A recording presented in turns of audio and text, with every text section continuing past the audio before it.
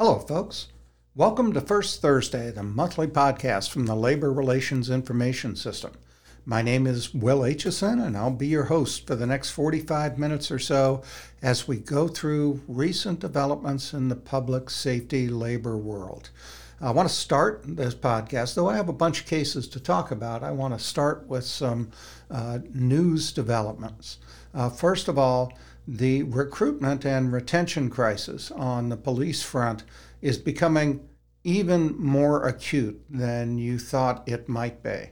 Of course, here in Portland, we're at ground zero for that. Roughly, we have an authorized strength of about 1,000 police officers in Portland. In fact, we are at about 810 or 820, simply because we cannot hire people to become police officers here. But Portland is by far not the only place. Last Friday, and I'm talking now about this happened on June 25th, Salt Lake City announced that it would be giving some fairly eye-popping raises to police officers, nearly 30% for entry-level officers and 12% for senior-level police officers. Why? Simply the case that there's not enough of an attraction for young men and women to become police officers in the city, given everything that is going on with policing. And so what the mayor of Salt Lake City is hoping, and this is a mayor, she is a fairly conservative Democrat, much like the mayor in Boise, who's also a fairly conservative Democrat, both of them very supportive of policing. And what both of these women are hoping is that the raises that they give will keep their police forces sound and well-staffed. Now, as we move around the country talking about recruitment and retention, let's go to Oklahoma and Tulsa. Tulsa's another city that has had an extremely difficult job, both recruiting and retaining police officers. There was a news article a couple of days ago that talks about how difficult it is for Tulsa simply to hold on to people who have hired on as police officers. The story talks a lot about different individuals and what their accounts were, but the raw numbers are that the Tulsa Police Department already this year has lost 12 mostly young officers who cited either family pressures or moving to the private sector, or in some cases, moving to federal jobs. There's even an article in what's known as the Cape Cod Times. I, by the way, could pick from easily 50 recruitment and retention articles around the country in the last week. But the Cape Cod Times one, I think, illustrates a very particular type of problem that exists in many cities. And that is, as our housing markets around the country have become so robust, as houses are worth 100% more today than they were 5 or 10 years ago, first responders are simply being placed out or priced out of the market. The headline to this article is that the shortage of first responders highlights the staffing difficulties on the Cape. And there's a long interview with the chief of the Yarmouth Police Department who says, look, police at the wages we pay simply cannot afford to live in this city. So the recruitment and retention crisis marches on. It is getting worse. And I don't think anybody has come up with a really good solution for it. Because at the heart of this particular recruitment and retention problem, unlike any others, what we have are police officers deciding, and potential police officers, they do not want this as a career. It's not just people who are retiring. It's not just that there's a robust job market and so applicants have a lot of different choices. Although both of those are true, we are in a bit of a retirement bubble because 20 years ago, 30 years ago, we were in a bit of a hiring bubble, thanks to all of those federal funds that came out of the Clinton administration once upon a time. It is also true that we are in a good economy, but those two factors don't come close to the fact that the people who are leaving policing are looking at the environment in which this job is being performed today and are simply saying, no, thank you. I don't want that. And we don't have a good answer yet unless we change the national discussion about policing as to how we're going to handle that problem. And it bodes ill, right? Because as we are unable to recruit and retain police officers, what is going to be one of the likely strategies adopted by cities and counties? It's going to be to reduce standards so that hopefully we can hire more people. Certainly that's been done in my home city of Portland, where we've lowered the minimum education requirement from a bachelor's degree to a GED. All around the country, law enforcement agencies are re-examining hiring standards in terms of whether or not someone who has been convicted of a crime can become a law enforcement officer. There are cities in this country right now where being convicted of a felony is not automatically disqualifying to be a police officer. I mean, it's a extremely, extremely difficult challenge. And what we have to do to start addressing it is we got to start talking about it more openly. Police administrators in particular have to be going vocal with their local media and the national groups, the IACP, PERF, the Police Executive Research Forum, and certainly the national labor organizations such as the FOP. They need to be focused very much on recruitment and retention. Okay, so that's the first of the news articles. The second of the collection of news articles that I wanted to talk about is that where some cities and counties are sort of musing out loud, should we make COVID-19 vaccinations mandatory for our public safety employees? Some agencies are apparently now starting to do it. On June 26th, the city of San Francisco announced that it was going to require all, put that in quotes, all of its employees to get the COVID vaccine. Why did I say all in quotes?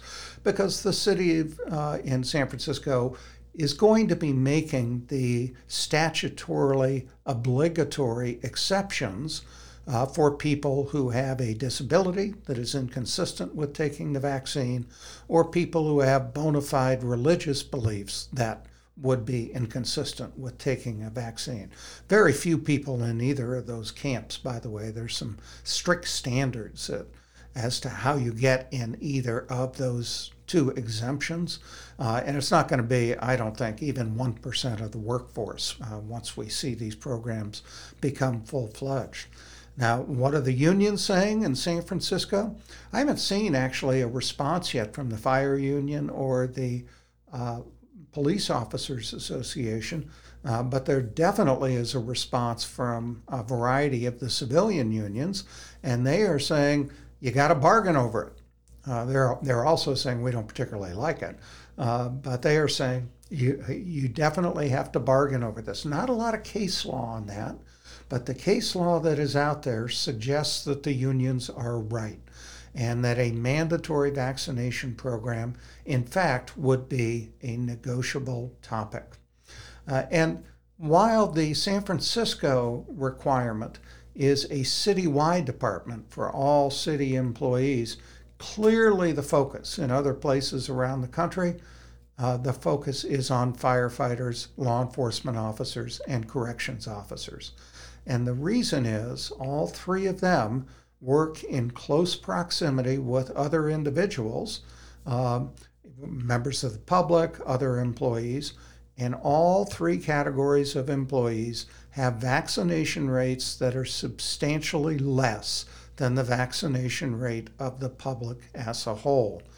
And employers of public safety employees are looking at this situation. Many are giving all sorts of incentives, time off incentives, even money incentives to get public safety employees vaccinated. But in the end, they may well impose mandatory vaccination programs or try to as simply a last resort, particularly with the Delta variant that is sweeping the nation right now and is clearly seriously attacking unvaccinated populations. We're going to have a lot of fights over this issue. This was not the only mandatory vaccination story in the last week that I saw.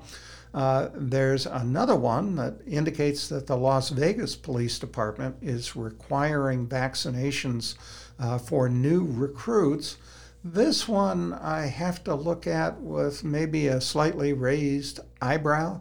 The only source for it I could find was a publication known as the Epoch Times, EPOCH, the Epoch Times. You may not be familiar with the Epoch Times. It's a fascinating story. There is a religious group. It is characterized by most religious scholars as a new religion and not a sect. And it is called the Falun Gong, and they come out of China. The vast majority of the practitioners around the world remain in China. It has been persecuted very seriously by the Chinese government on many occasions over the years, and members of the Falun Gong have spread a bit around the world. There is an outpost, for example, in New York, and they are the publishers of the Epoch Times. The Epoch Times has, in the last 6-7 years, gone from being a relatively apolitical organization to moving to becoming a far, far right group, and that is reflected in what you read in the Epoch Times. So just by way of example, when President Trump first ran for office, the group's leaders publicly stated that they believed that President Trump was, quote, sent by heaven to destroy the Communist Party. I see these publications from the Epoch Times from time to time. Sometimes they're accurate, sometimes I'm not. So I'm a little bit nervous that I can't find this Las Vegas story anywhere else. Okay, the third bit of news that I want to give you is that last week, the Oregon legislature came back and passed Part 2 of police reform legislation. And Part 2 takes a shot at disciplinary arbitration, takes a shot that I think in the end will effectively convert Oregon into an at-will employment state for police officers.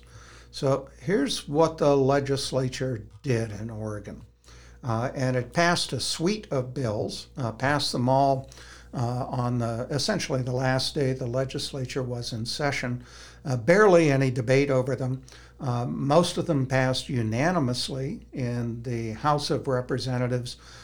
In the Senate, you did have sort of a party line breakdown, but not much of one. All the Democrats supported the police reform bills, and a number of Republicans did as well. Of the bills, the one that tends to binding arbitration, disciplinary arbitration, is Senate Bill 204. And we'll post a link to it on the show notes associated with this podcast. And this does an awful lot of things. What it does to begin with is to say that arbitrators must uphold discipline unless a union can prove that the employer's decision was arbitrary and capricious. So that entirely changes the burden of proof in disciplinary arbitrations. Before, it's an employer's burden of proving that it has just cause for discipline. Most arbitrators would say the burden of proof was by a preponderance of the evidence. Some would say by clear and convincing evidence. In Oregon, all of that has changed. It is not the employer's burden of proof. It is the union's burden of proof. And the union doesn't just have to prove that the employer was wrong. It has to prove that the employer's decision was arbitrary and capricious, which means basically without any factual support whatsoever. So the employer's decision under this new standard can be wrong, can be very, very wrong, and an arbitrator must uphold the employer's decision. And that's not all. The Employment Relations Board, not the parties, will be selecting arbitrators based on whatever criteria the Employment Relations Board sets. There's going to be a new commission on statewide law enforcement standards of conduct and discipline. You probably know where this is going. 15 members, only 4 of whom are law enforcement officers, will serve on this commission on standards. What are they going to do? They're going to write guidelines and procedures to which law enforcement officers must adhere. So in other words, they're going to write a statewide code of conduct. They are also going to write disciplinary standards and procedures. So they're going to be setting what the offenses are, not just what the offenses are, but also what pre-disciplinary procedures will be used by an employer.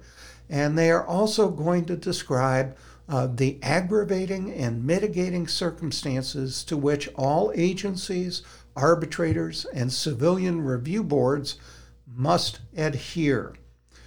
More than that, the Commission has the authority to get involved in individual cases and makes recommendations to impose disciplinary action in response to the findings of arbitrators and civilian review boards. Arbitrators are not going to be allowed to order any disciplinary reduction that differs from the employers if the discipline somehow met whatever these uniform standards are going to be. And here comes one that, if you listen to the words very carefully, will make your hair curl. And I'm just going to quote. It's only one sentence long. When the imposed disciplinary action is termination of employment, an arbitrator may not set aside or reduce the action if setting aside or reducing the discipline is inconsistent with the public interest in maintaining community trust, enforcing a higher standard of conduct for law enforcement officers, and ensuring an accountable, fair, and just disciplinary process. Okay? Now, if you read that very carefully, this allows an arbitrator or forbids an arbitrator from overturning discipline where the employer is dead wrong, 100% wrong. The employee did nothing wrong. An arbitrator will not be allowed to overturn that discipline if doing so is, quote, inconsistent with the public interest in maintaining community trust. What does that mean? It means if the public gets outraged enough about some police conduct that doesn't violate the rules, and the employer reacts to that mistaken outrage by firing an officer, the officer will not be able to get her or his job back in binding arbitration. Wow. Awfully amazing and significant. There's another bill that was written, and I just want to highlight this bill because it really, what I think it does is to highlight the hypocrisy of members of the Oregon legislature. This is one called House Bill 2929, and we'll put this in the show notes as well. And this creates a duty to report where officers, and all of these, of course, only apply to police officers, officers have an obligation to report other officers to their employer. What do they have to report? Normally you see a duty to report if an officer becomes aware of the misconduct of another employee. And that duty to report has been embedded in employer rules forever and ever. This is a different duty to report. Officers must report another officer's, and I'm going to quote, violation of the minimum standards for physical, emotional, intellectual, and moral fitness for public safety personnel. Let me just read that again, okay? Officers must report another officer's violation of the minimum standards for physical, emotional, intellectual, and moral fitness for public safety employees. Now that's like crazy, right? You're going to have, if anybody complies with this rule, any agency complies with this rule, you're going to have one employee saying, I don't think he's intellectually fit, or I don't think she's morally fit because she doesn't agree with my political point of view, or I don't think he's intellectually fit because he doesn't agree with my worldview on life. These terms are so sweeping, so broad, and they don't get at misconduct. There's no misconduct here. This is just reporting other employees that you think there may be something wrong with. So why do I say the hypocrisy of the Oregon legislature?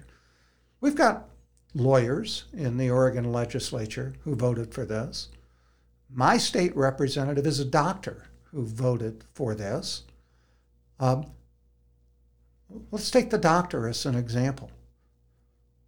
I wonder how she would vote on a bill that required one doctor to report another doctor's violation of the minimum standards for physical, emotional, intellectual, and moral fitness for physicians, or a lawyer being required to report violation of minimum standards for physical, emotional, intellectual, and moral fitness for lawyers.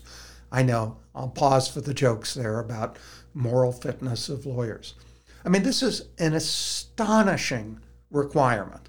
And actually, I think it may well be an unenforceable requirement, or it may become unenforceable if officers merely work to rules in which probably every member of a police department would report every other member of a police department as being in violation of one of these minimum standards. We have a long way to go in Oregon to fix these problems. And in the meantime, let me come full circle to recruitment and retention.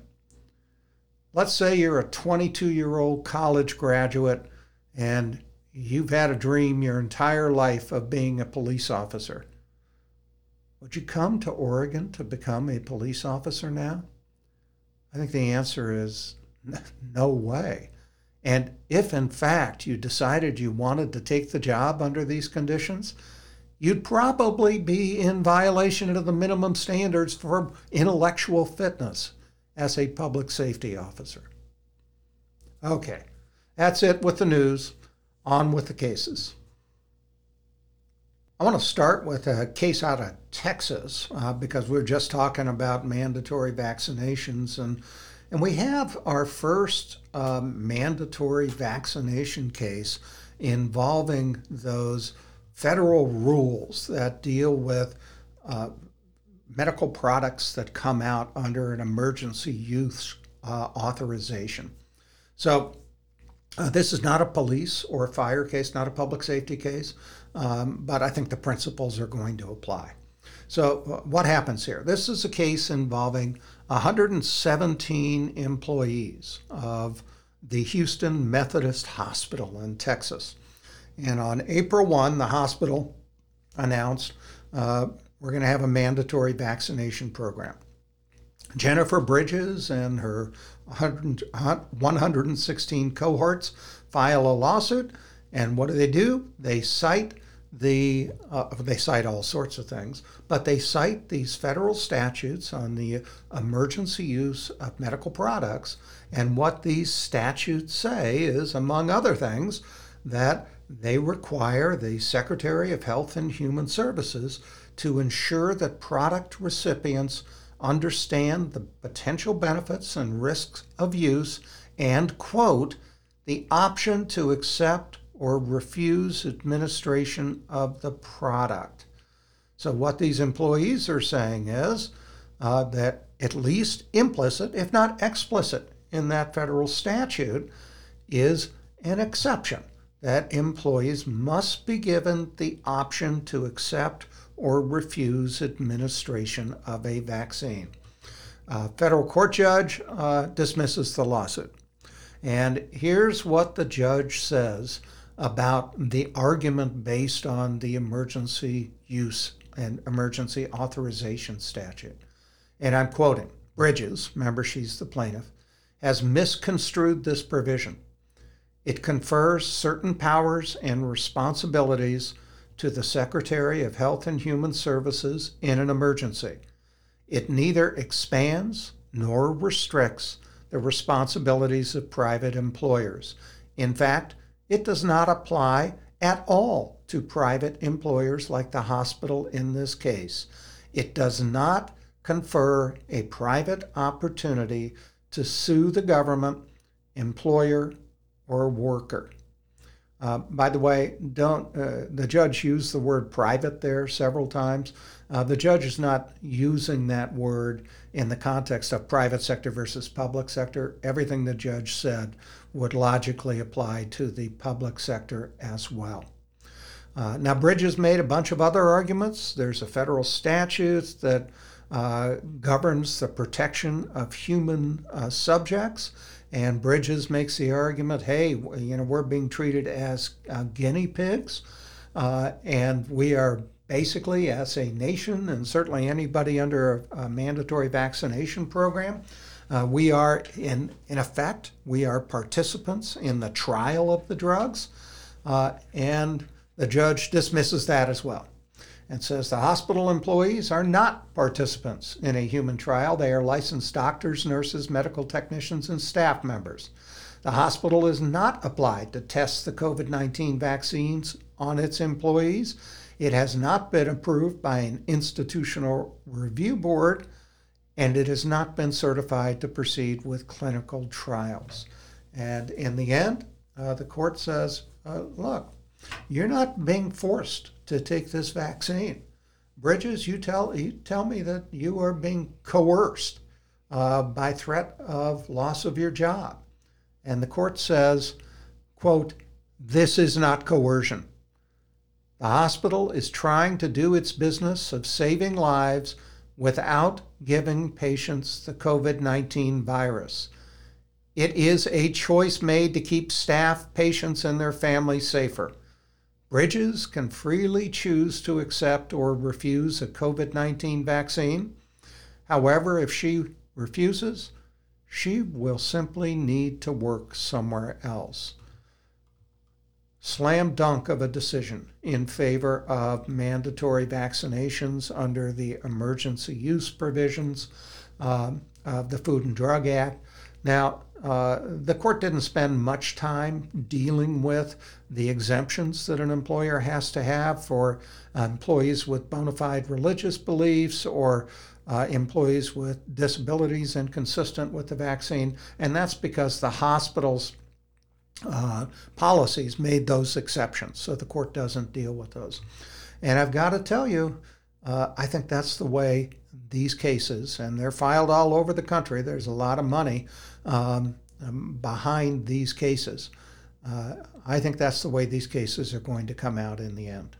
And not only that, if you think about it, by the time these cases get litigated all the way through the court system, The authorization for the use of these vaccines is no longer going to be an emergency use. It'll be permanent authorization, and the entire legal theory that Bridges and people like her are bringing, that entire legal theory will become a moot point.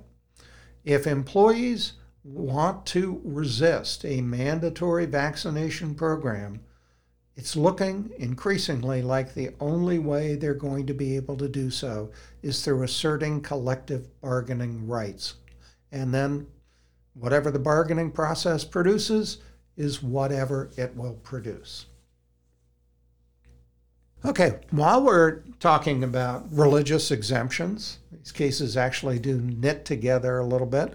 Once every few years, we'll get a case involving a public safety employee who says, I can't work on that day because that day is my Sabbath. And that day typically is going to be, or typically in the case law, is sundown on Friday to sundown on Saturday. So the traditional Sabbath, the Old Testament Sabbath, if you will. I guess it's also the New Testament Sabbath for those religious scholars who are going to correct me. But at any rate, occasionally you'll see Sabbath cases on that deal with Sunday, but most often, for whatever reason, these are Friday nights to Saturday nights.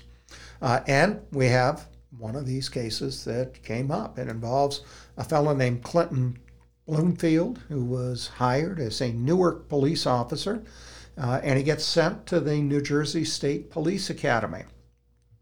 Bloomfield is a member of the Church of God and Saints of Christ, and says that he practices Judaism.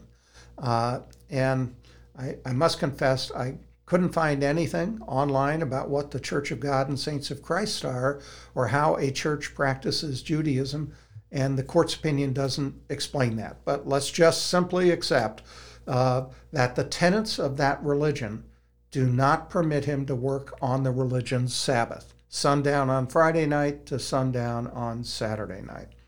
Well, that collides with the collective bargaining agreement between the city and Lodge 12 of the Fraternal Order of Police. Under the contract, officers work a 4-2 schedule, 4 work days followed by 2 days off. And because of that, the way that schedule rotates, it's a 6-day rotation, 4 on, 2 off, but we have 7-day weeks. The 4-2 schedule necessarily would require Bloomfield to occasionally work on his religion's Sabbath. During his recruit training, Bloomfield requested a number of accommodations from the city. In the end, the city denied the request, telling him, look, as a recruit, you've got to complete all mandatory training, and that means training that involves working days, afternoons, nights, weekends, and or holidays as required by the city. And that's certainly going to be true once you become a permanent police officer. Bloomfield fails to show up for his required training on a Sabbath, and the city fires him. Bloomfield then appeals to the State Civil Service Commission, and his essential argument is that the city had an obligation under what's known as the New Jersey Law Against Discrimination. Think of that as the New Jersey equivalent of Title VII of the Civil Rights Act, that it had an obligation to assign him to a schedule that accommodated his religious beliefs. And that dispute winds up at the New Jersey Court of Appeals. And the court ends up saying that the city was justified in terminating Bloomfield. And the court focuses on the collective bargaining agreement. The court says, look, we certainly agree. You as an employer, city, you have an obligation to reasonably accommodate somebody's religious beliefs. But you only have to do so if it will not cause you an undue hardship. And one piece of the definition of an undue hardship is if the accommodation would result in the violation of a bona fide seniority system or violation of any other bona fide provision of a collective bargaining agreement. In this context, what does bona fide mean? It means that it's not a disguise for religious discrimination. And the court ends up saying the city has the right to follow the contract in this case. And I'm just going to quote from a couple of sentences here. Witnesses explained the department's staffing needs, the existence of staffing shortages, the manner in which filling staffing needs is governed and limited by the contract, and the need for officers to be available to work at all times due to the normal and unique safety concerns presented daily in Newark. In addition, the witnesses explained that permitting Bloomfield to use vacation time to accommodate his religious observance would violate the contract seniority and vacation provision. An accommodation which results in the violation of a contract provision is an undue hardship. And that is the way these cases come out routinely around the country. The big case in the country is one, I believe the name of it is Balint, Balint versus Carson City. It's been a while since I looked at it, but at any rate, we'll make sure we post the case in the show notes. Hopefully it is Balint. And the Ninth Circuit Court of Appeals reached precisely the same result. Reasonable accommodation does not include forcing an employer to violate a collective bargaining agreement.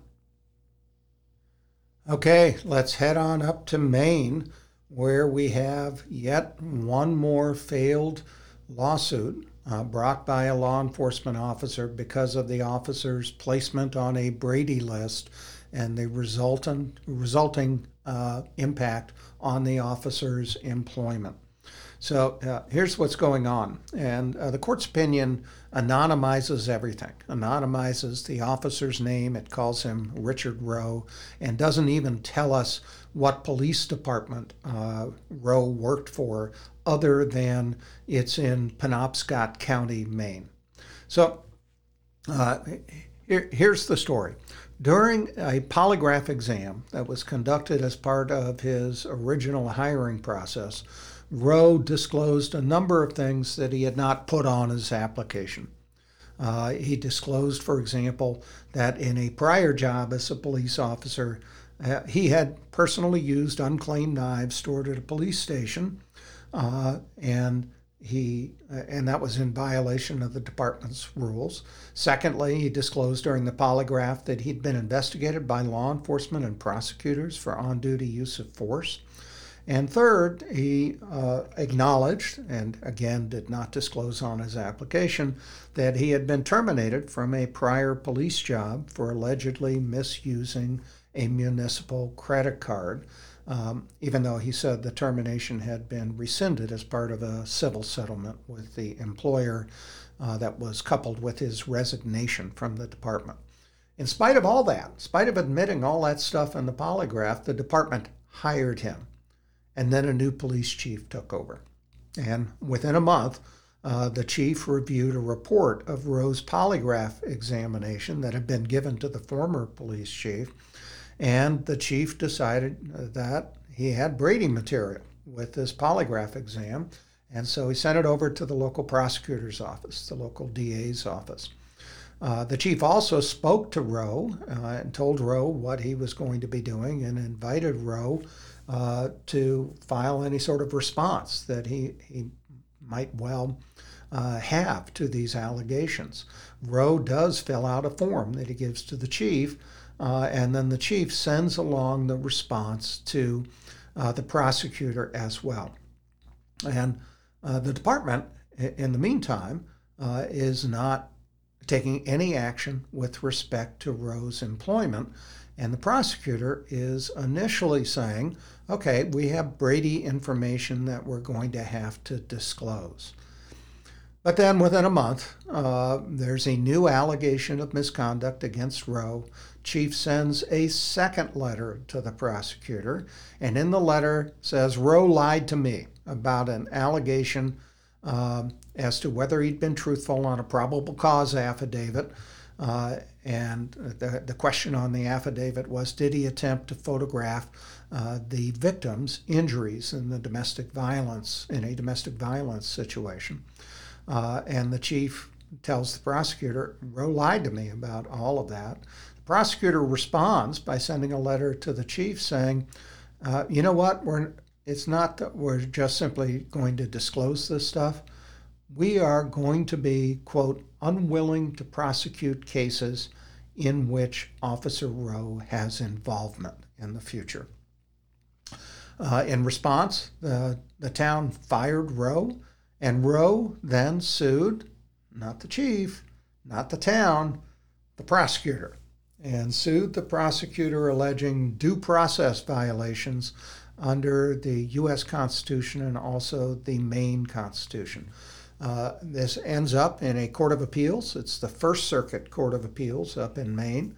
And the court said, no, you don't have any due process rights here, Rowe, because you don't have a protected liberty or property interest in the prosecutor's charging decisions, nor do you have a liberty or property interest in what materials are disclosed to criminal defendants or who the prosecutor chooses to call to testify at trial.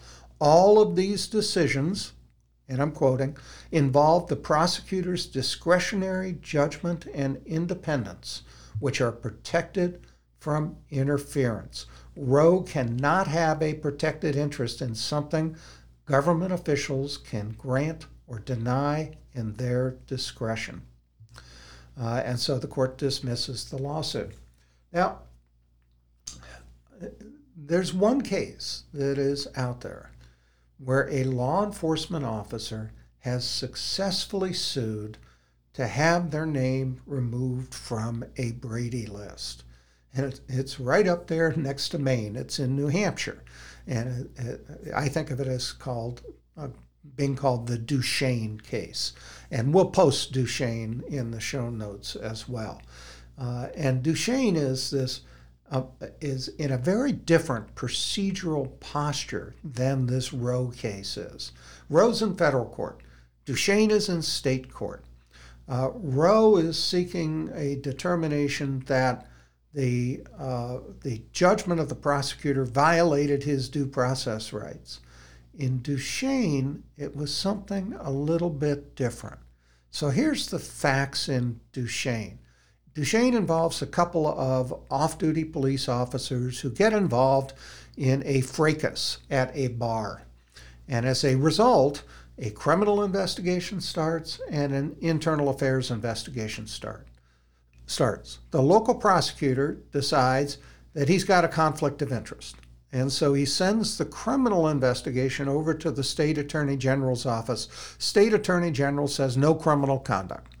The disciplinary investigation moves forward and ends up with sustained findings for both officers for two offenses, untruthfulness and inappropriate use of force. And they get a 30-day suspension. They weren't fired, believe it or not, but they get a 30-day suspension for that.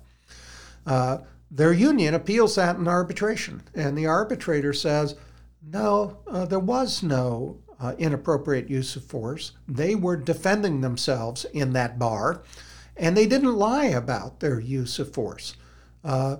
Overturns the suspension, finds no misconduct, and says make them whole for back pay. And all seems well and good, right? Until the local prosecutor, the one who disqualified himself because he thought he had a conflict of interest, now says, I'm putting him on my Brady list. And in New Hampshire, because of the name of a New Hampshire Supreme Court decision, it's not actually called a Brady list, it's called a Laurie list, L-A-U-R-I-E. And that case goes to the New Hampshire Supreme Court. And the court decides that the local prosecutor violated the rights of the officers, kind of, sort of. But more what the court says is, look, we, the New Hampshire Supreme Court, we are the ultimate arbiters of what is fair, what is due process in the New Hampshire state court system. Here we have a final and binding decision in arbitration that these two officers did nothing wrong. The prosecutor's not able to point to anything that indicates that that arbitrator's decision was wrong. This violates the due process that we think should permeate the principles of our court system, and orders the local prosecutor to remove them from his Brady/Laurie list. That's the only case that I know where officers have successfully sued to get themselves removed from a Brady list. And if any of you know of another case, I would love to hear it. Now that is, in my judgment, some of the cleverest lawyering I've seen on behalf of a police officer in a long, long time in the Duchesne case. And you know how hard it is for one lawyer to say that another lawyer is clever, but I've just got to do it here. That's a legal theory that I think 99% of us would not have thought of. And it is the only legal theory, to the best of my knowledge, that a court has accepted that has produced a result that an officer has been removed from a Brady list. I think I've got time to fit one last case into this podcast, and it's a quick one. It's a duty of fair representation claim that comes to us out of New Jersey. The duty of fair representation is the sole duty that a labor organization owes to its members. And I'll describe a little bit when I get into the holding of this case. I'll describe a little bit what the confines of the duty of fair representation, or DFR, what those confines are. So this case involves a corrections officer. His name is Paul Leobe, and he works for the Sussex County Sheriff's Office in New Jersey. He also happened to be president of the PBA, which represented all corrections officers, sergeants, lieutenants, and captains employed by the sheriff's office. Leobe filed a grievance when he was union president, saying he wasn't properly compensated for overtime at what's known as the special events overtime rate for a particular overtime detail. And he later demanded arbitration of his grievance on behalf of the PBA. However, a few months later, he was laid off. There was an economic downturn in Sussex County, and he was laid off from his employment with the Sheriff's Department. That means the union had to replace who the president was. And the newly elected president is a fellow named James Omick. Omick takes a look at the grievance and decides he's going to withdraw it. So he sends an email to the arbitrator, Leobe, and the lawyer for the sheriff's office, and said, we are withdrawing this grievance. And Omick's rationale for withdrawing the grievance involved both the costs of arbitrating the grievance as well as his own doubts about the merits of the grievance. Leobe, who knows what the duty of fair representation is, files an unfair labor practice complaint against the PBA, saying, you wrongly withdrew my grievance. And the New Jersey Public Employment Relations Commission ends up dismissing Leobe's claim. Why? The Employment Relations Commission says the duty of fair representation never requires a union to arbitrate every grievance. Unions can make choices as to which grievances they're going to arbitrate, and they can take into account a wide variety of factors in making the assessment as to whether or not to arbitrate a grievance. And now I'm going to turn to the Commission's opinion. Omick stated that the PBA does not support proceeding with arbitration and cited legal expenses as a reason for why withdrawing the arbitration is in the best interests of the union. Omick also explained that the PBA's interpretation of the contract was not compatible with Leobe's assertion that the contract supported the payment of the special overtimes rate for the particular overtime detail. Quote, based upon the above, we find that Leobe has not asserted facts that, if true, would establish that the PBA acted arbitrarily or in bad faith in its evaluation that Leobe's grievance was not likely to succeed on the merits, and its determination that it was in the best interest of the PBA not to pursue the arbitration, but instead to bargain over the issue the next time the contract was open. And this is a very standard result in a DFR case. Unions have a tremendous amount of latitude in deciding which grievances to arbitrate and which grievances not to arbitrate. They can take into account factors, as we've seen here, like their evaluation of the merits of the grievance, the cost of pursuing the grievance, or other factors that are not mentioned in the Commission's opinion here, factors such as the impact on other members of the bargaining unit, or a concern about setting adverse precedent in how a particular contract clause is going to be interpreted, and many more. Unions have a wide range of discretion, and they're only going to be able to sue for breach, or be successfully sued for breach of duty of fair representation if they act arbitrarily and in bad faith. So standard DFR case, standard DFR result, a little bit unusual in that it specifically calls out the cost issue, which is something that I think many unions don't understand, but a pretty standard case. All right, that's it for this podcast. I want to remind you of our 2 upcoming seminars, July 14th through 16th. We're going to be at the Embassy Suites in Nashville, Tennessee. We still have a few seats left for this conference, which is on health and wellness programs for public safety agencies. What happened was the county loosened up on its COVID requirements, so we were able to expand the size of our group that can attend, and we do have a few seats left as a result of that. That's going to be a very interesting and I think informative seminar. I'll be there for the whole thing. We'll be talking about wellness programs and the law, and we'll be talking about model wellness programs, financial wellness, physical wellness, emotional wellness, relationship wellness. We'll be talking about wellness programs all around the country and why it is public safety agencies so desperately need to be focusing on wellness programs, and why wellness programs are in the best interest of all concerned, employees, employers, and the public. In September, we return to the Luxor Hotel in Las Vegas for our seminar on grievances, arbitration, and past practices. And we'll be looking at things as wide-ranging as past practice and its impact on bargaining and the restriction it imposes on an employer's making midterm changes and mandatorily negotiable topics. We'll talk about social media rules and free speech issues, how arbitrators look at grievances.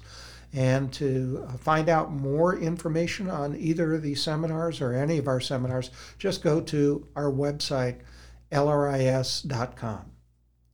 Well, that's it for the July 2021 edition of First Thursday. I want to thank you for joining me. This is Will Aitchison signing off.